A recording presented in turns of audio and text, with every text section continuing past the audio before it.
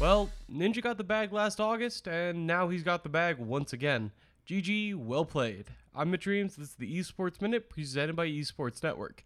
I don't really think anyone needs a recap of the Ninja saga, but with the man signing a multi-year exclusive deal with Twitch, it seems like it's finally come to an end.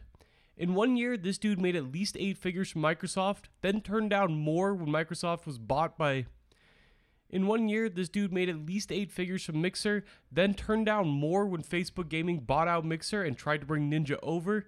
He induced newfound competition to the video game streaming world and forced Twitch to innovate more in the last year than it had since the site was called Justin.tv. With Mixer's shutdown, the streaming race has quickly become two parties.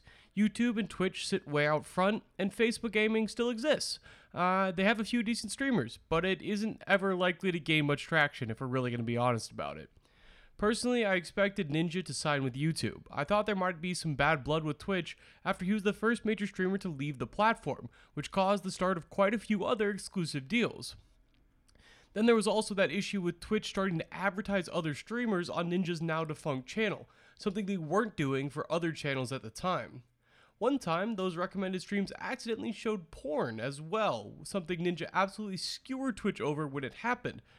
For those reasons, I sort of expected him to go to YouTube, but whatever issues he had with Twitch in the past, those seem to be smoothed over, likely with the help of a few added zeros.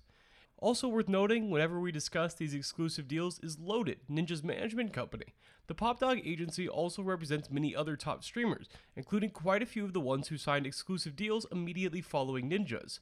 That company, by and large, was able to give streamers the bargaining power to truly break off of Twitch. Now their clients have more power in the space, and so does Loaded, who have become a streamer matchmaker, delivering major streamers huge deals with the biggest tech companies in the world.